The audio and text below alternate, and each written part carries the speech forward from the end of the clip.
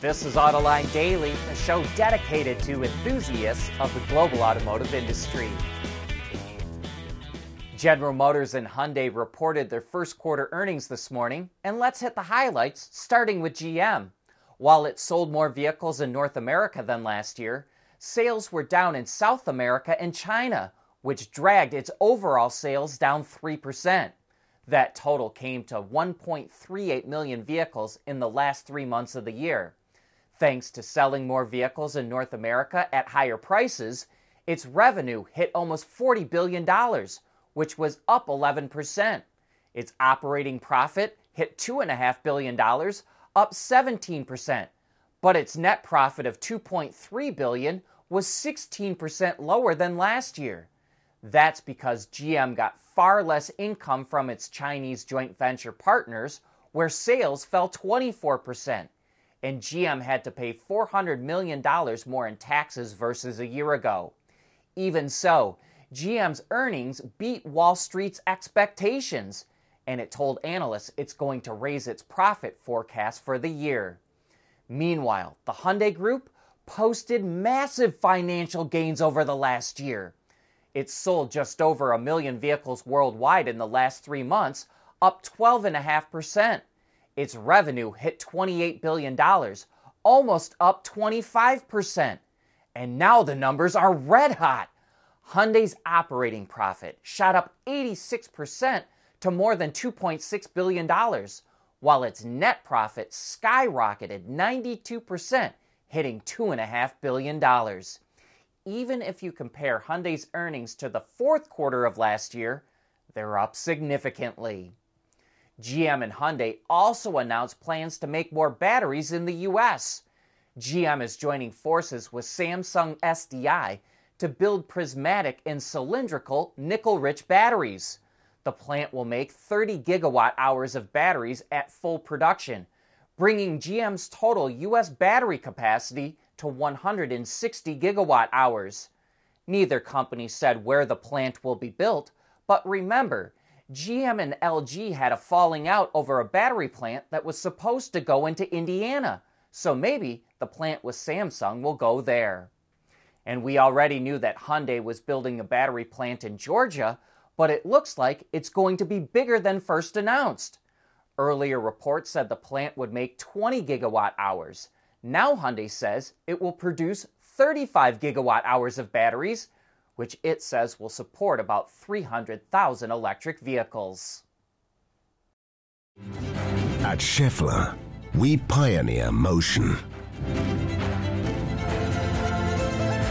Electrifying mobility, manufacturing smarter, reducing CO2 emissions, making energy production clean.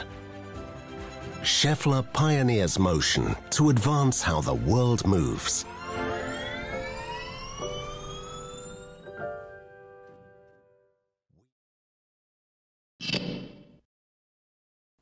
Ford CEO Jim Farley recently said the Chinese market is saturated with two-row crossovers. And really, we think the same could be said of Europe and the US, especially with new EVs. And that's why we're excited to see a report from Mopar insiders that cites dealer sources who say they were shown an all-new, all-electric sedan from Chrysler. It's said to be a sleek fastback sedan, similar to an outline shown during its EV Day in 2021, and about the same size as the Dodge Charger Daytona concept. That would indicate that it's based on the Stella Large platform. And the obvious thing to speculate here is that this could be the EV replacement of the Chrysler 300. Mopar Insiders also claims Chrysler is expected to add the Airflow to its lineup late next year. And some people are worried that EVs will be like our phones or laptops, where the battery works fine at first, but over the course of 3 to 5 years, it struggles to hold a charge. And then they'll be stuck replacing an expensive battery pack. But EV batteries are designed to last 10 to 20 years while maintaining up to 70% of their original capacity. And new data released by Tesla shows that the Model S and X do really well at retaining battery life. It reports that after 200,000 miles of driving, the batteries in those models are only degrading about 12%. And Electric reports that model type and battery size plays a role in the amount of degradation, and also that early data on the Model 3 and Y shows a loss of less than 15% over 200,000 miles.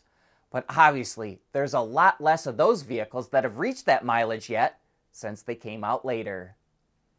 Do you remember a recent report we had about BMW bringing live football or soccer onto the giant rear cinema screen of the 7 Series for customers in Germany, Austria, and Switzerland? Well, now it's expanding that pilot test into more European countries, the Americas, as well as Asia. The test lasts until March of next year, and while BMW will likely have a deal to live stream American football in the US, I wouldn't mind watching some of the playoff hockey that's going on right now in the backseat of a 7 Series.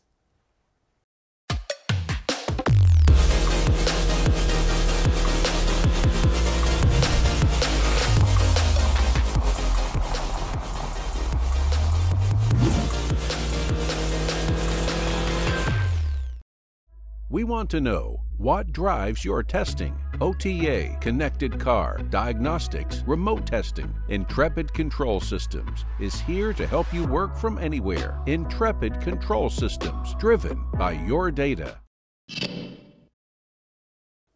A new paper published by SAE International says electric vehicles are more likely to fall short of EPA estimates in real-world testing than ICE vehicles. The study used data from Car and Driver's real-world tests going back to 2016. In its 75-mile-per-hour test, more than 350 ICE vehicles averaged 4% better fuel economy than their EPA figures, while EVs got 12.5% less range than what's on their labels. One reason for the difference is how range is calculated. The EPA only provides a combined rating, which is weighted more in favor of city driving, where EVs perform better, which boosts their estimates. The SAE suggests providing a city and highway rating like the EPA does with ICE vehicles. Car and Driver's real-world tests are done at a constant 75 miles an hour, but in the EPA testing, the speed varies, which allows EVs to use regenerative braking, and that also helps improve their range. And the EPA test is done at lower speeds, and there's 2 different formulas it uses to simulate the effects of higher speeds. And automakers get to choose which formula they prefer, which means range figures aren't perfectly comparable. So the SAE suggests the tests should be standardized so all vehicles are tested equally to get more accurate results.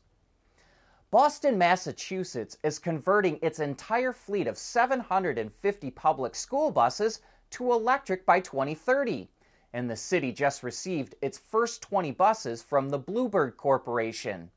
The buses, which can carry up to 71 students, have a range of 120 miles and can fully recharge in 4 hours using a level 3 30-kilowatt fast charger. Bluebird says energy costs for its electric buses are 14 cents per mile compared to 49 cents per mile for diesel. And we wonder if the city of Boston will take advantage of bidirectional charging, where they can sell electricity in the vehicle's batteries back to the utilities. We learned at CES that 2 school districts in Massachusetts and Vermont did this, and they earned $10,000 per bus as part of pilot projects. The German supplier Siemens just opened a new plant in Texas to make EV chargers. Their level 2 AC chargers, which range from 11.5 to 19.5 kilowatts. And that means they'll probably mostly be used at homes and small businesses, but could really be used almost anywhere. It's Siemens' second charger plant in the US, and it plans to build 1 million chargers for the market. That's it for today. Thank you for watching.